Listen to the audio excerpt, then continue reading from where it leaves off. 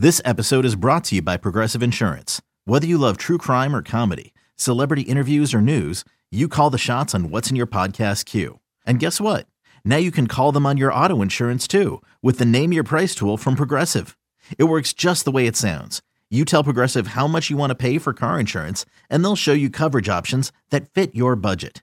Get your quote today at Progressive.com to join the over 28 million drivers who trust Progressive. Progressive Casualty Insurance Company and Affiliates. Price and coverage match limited by state law. When you need mealtime inspiration, it's worth shopping Kroger, where you'll find over 30,000 mouth-watering choices that excite your inner foodie. And no matter what tasty choice you make, you'll enjoy our everyday low prices, plus extra ways to save, like digital coupons worth over $600 each week. You can also save up to $1 off per gallon at the pump with fuel points. More savings and more inspiring flavors make shopping Kroger worth it every time. Kroger, fresh for everyone. Fuel restrictions apply.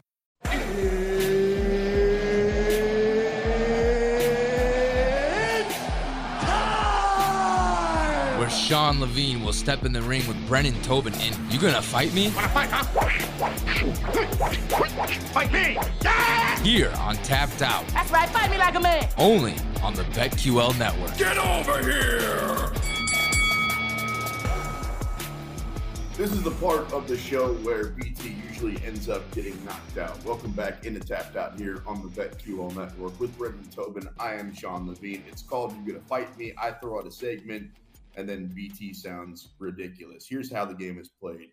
So Tyson Fury earlier this week said that he was retired after a couple of months ago, I believe, telling us that he was already retired. You're going to fight me if I say there's no way that he's actually retired. We're definitely going to see him fight again.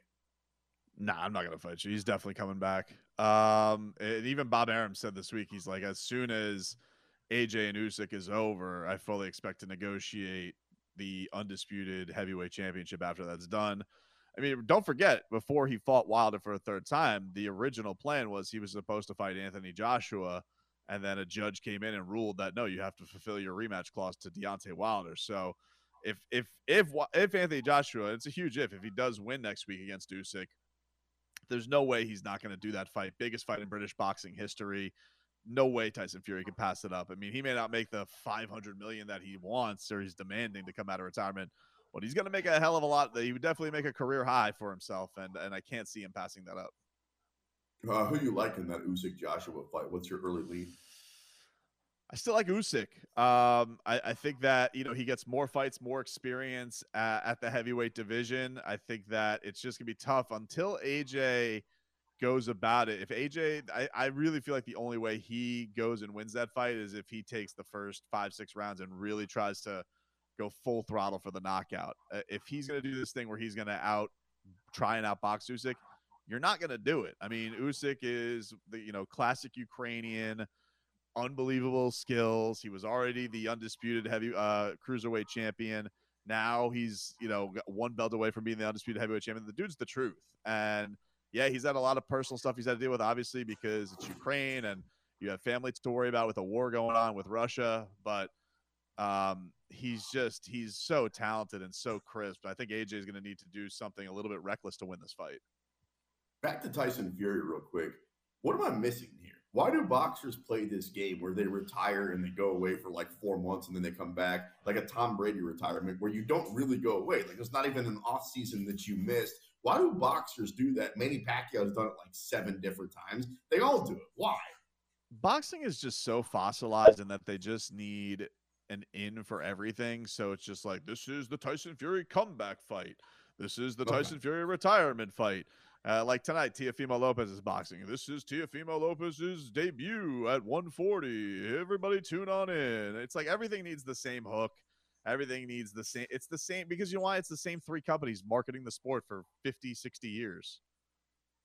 Well, how many times do you see a guy that's 24-0 versus a guy that's 22-0 with 21 knockouts? That to me is the biggest problem in the sport. In the UFC, the one thing that Dana White does right, easy for me to say, is that most of the time we get the fights that we want to see. Sometimes it takes a while, but ultimately, if the fans are loud enough, if social media wants it, we get it. In the case of boxing, these dudes come up is against guys that I've never heard of the entire way. So the first time that Tank Davis fights somebody that's, that I've heard of is 20 fights into his career.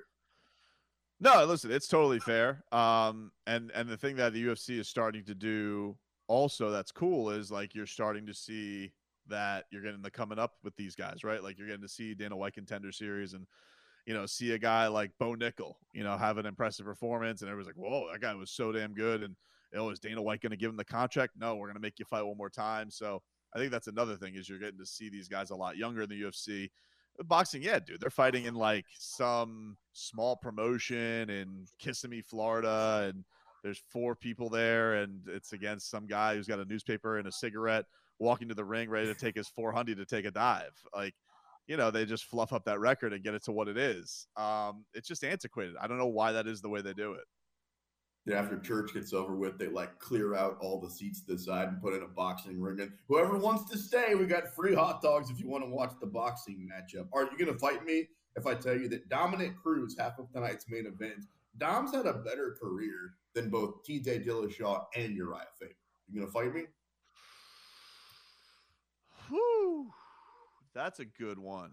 Can I go halvesies? So I'm looking. Can I go halvesies? I feel like Dominic. You can't go halvesies. Why can't I go halvesies? That's not how the game is played. Then you got to fight me. I know, but I feel like it's a weird thing because all right, better career. I will go. No, I won't fight you on that. But Uriah Faber, I feel like is more beloved than Dominick Cruz, and people love the California kid, and he does have a win over him. Even though it wasn't UFC back then, like he does have a win over Dominick Cruz. Now he's avenged it, but still. With TJ Dillashaw, I do feel like TJ Dillashaw is the rare guy in the sport where like his cheating doesn't leave him. Even John Jones, I feel like skates on the cheating more than TJ Dillashaw. People were very upset with the EPO use by TJ Dillashaw. He still never hears the end of it. And I do feel like it's kind of like a Barry Bonds A-Rod thing. Like A-Rod wears the cheating a lot worse than Barry Bonds does. Like I don't care that Barry Bonds cheated. I don't really care that A-Rod cheated. But for some reason, A-Rod wears the cheating a little bit worse. I don't know if it's just because people just dislike him. I don't know what it is because TJ's had a lot of drama with the whole Team Alpha Male split and all that type of stuff, but something about it. So no, he definitely. I feel like Dominic's got the edge on him as far as beloved factor. But not Uriah Faber. There's something about Uriah Faber. He's one of the most beloved characters in UFC history. Oh, if we're ranking the 3 of those guys, I mean, Uriah is clearly the most popular because of his steroid use. I would say that probably TJ's third, and Dom's somewhere in the middle. You either love or hate him. That's a really good point you make, though. And it's not just in our sport, like fighting. It's in every sport. We look at some guys like Big Papi, and we're like, put him in the Hall of Fame. And then you look at Sammy Sosa. Absolutely not. I wouldn't let him anywhere near my family. Like, it's just the way that we handle these guys. Why do you think that is? Because it does feel like TJ Dillashaw, for all these different guys, you were pointing out John Jones. Well, John's not exactly the most beloved, clean character in and out of the octagon either. Why do you think it is that people, for lack of a better term, stay pissed at TJ? And I am too, for the record. I'm one of those guys that's like, no way, he can't be considered an all-time great because he's a cheat. I hold against him too. I don't know what because it's funny because he comes from, like, if you think about the two of them, John, everybody knew John was going to be good. John was like a talked about phenom from the youngest champion ever. TJ literally has like one of the largest upsets in UFC history when he beat Renan Barão. Yeah. So I don't know why that is. I don't know if it's I don't know if it's the goes back to the Uriah Faber thing and people took Uriah's side on the Team Alpha Male beef. I don't know what that is, but there's something that like, and it's not just fans, like his peers don't let him forget about it too. I think maybe just John's a little bit more shameless about it. Maybe that's why. I don't know. John's just like, yeah. I don't know if it's that. Maybe it's body structure. Like for a light heavyweight, you go, hey, he's a big ass guy anyway. For TJ, especially when he fought Cejudo, you're like, it doesn't look right. So that could be a thing too, because we all know John took on guys that cheated. Like that's another thing, and it kind of goes to like the Barry Bonds thing. Like we all know what the era was. John, beating Vitor Belfort, juice to the gills, right? TJ like had to use a supplement to get himself down to 125, which is a weird thing anyway. It's like, why were you going down to win a championship? That's also very unbecoming. And then you're beating a guy like Cejudo, who's just kind of like, yes, he's cringe, but he's an Olympian. He's kind of the golden boy, all-around athlete and you had to cheat to try and beat him. Maybe that's why it is too. I don't know. You're right, though. We look at some guys like Alistair Overeem, and he's still a beloved guy, and we know that he cheated. It's weird. Speaking of guys that have been accused of cheating because of a weird nipple situation, that's right, I said a weird nipple situation a few years ago, Israel Adesanya will be taking on Pereira. First time in the octagon, third time altogether. You're going to fight me if I say, if this fight ends in a knockout, actually, when this fight ends in a knockout, I think it's going to be Pereira knocking out Izzy. You going to fight me? Whew. Yeah, I am. I feel like Izzy's going to get redemption, dude. I think Izzy strikes me as the type of guy that he hears the noise, and I think that he's one of these guys where he knows that there's a statement to be made, right? And I don't think he's had that in a little bit. Costa might have been the last one. Like, they really didn't like each other in the lead up to that one. And I do think that there's certain guys when there's a new challenge in front of them and there's something to be there's just something to be proven. He seems like the type of guy that's going to do that. And I feel like he can knock out Alex Pereira. While we're talking about fights that are coming up, you're going to fight me if I say the most likely way that Nate Hamzat finishes is Hamzat finishes Nate. I think that's the most likely result for that fight. You going to fight me? No, I'm not going to fight you. I definitely think that's a possibility. I don't see Nate finishing him. That'd be, although, I mean, like, some crazy fifth round. He's gassed. He's tired. He pounces on him like an anaconda, just squeezes the life out of him. Fantasize with me for a little bit, bro. You said you're the one who wanted to talk sex earlier in the show. Again. I know. Give me the goosies, right? Can you imagine? It's like some dominant. He locks it in. And he throws up the double middle fingers like he did a few years ago, Nate, and we've got like 20, 30 seconds as a fan base knowing that Hamzat's about to tack to Nate Diaz because I know we're dreaming here, but if that did happen, correct me if I'm wrong, not only wouldn't the UFC have to give Nate like a new long contract, whatever he wants, but then we've got the possibility of him either fighting Conor McGregor or fighting for a belt. Am I getting too excited here? No, that would definitely happen. Like, look, if he beats Hamzat, he definitely deserves a title shot for sure. Like, come on, the odds the way they are, and you're telling me, like, assuming Kamaru Usman wins next week, which I think we all think that's going to happen, you're telling me Usman isn't going to be like salivating at the idea of I get to fight Nate Diaz for a title shot? Like, oh my God, that'd be amazing. Not going to happen, though. I mean, but it's fun to think about. All right, you say it's not going to happen. You say Hamzat takes out Nate. You're going to fight me if I say that Usman's going to beat Edwards, and we all agree that Hamzat's probably going to beat Nate. They fight each other next, Usman and Hamzat. You going to fight me? No, not going to fight you. I think that is that's a likely scenario. The only thing I feel like could leapfrog it, like you said, is the Conor thing, unless like Conor comes in off the top rope and they're just like, guess what? Conor, Usman's defended the belt as what you want. Conor McGregor, Usman title fight. That's like, I think the only thing that could really hop in there. I couldn't imagine like Colby's going to get another shot. He hasn't fought. I haven't really heard anything from Colby other than he won a poker tournament recently. So, no, I'm not going to fight you on that. I think that is the likely scenario, and I'm looking forward to that fight. I think it'd be fun. I still think it's because the one guy Colby runs his mouth about, Jorge Masvidal, ya boy, they're in the middle of like an actual, lawsuit, so he's not really allowed to say anything. So I don't think, are they in a lawsuit yet, or is he just being charged with a crime? Like, I don't know if he's sued him officially yet. I don't know how much legal trouble you've been in, but I'm just saying it's not a good idea to go out there and run your mouth versus the other person before you got in the courtroom. I'm not saying, I'm just saying. Just some advice for you.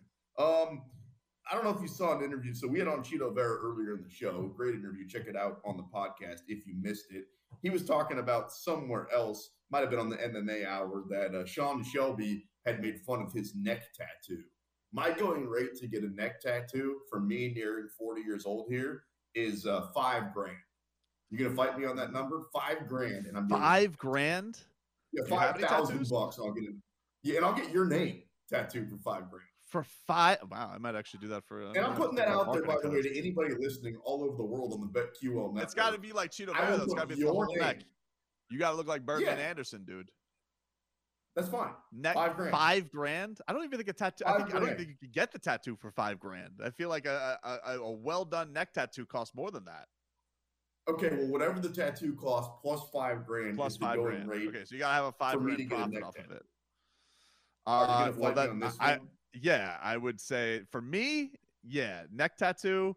You're gonna have to get into the six figures before we talk. And if I'm gonna look like Cheeto Vera, you're gonna have to be in the several six figures for me to do that.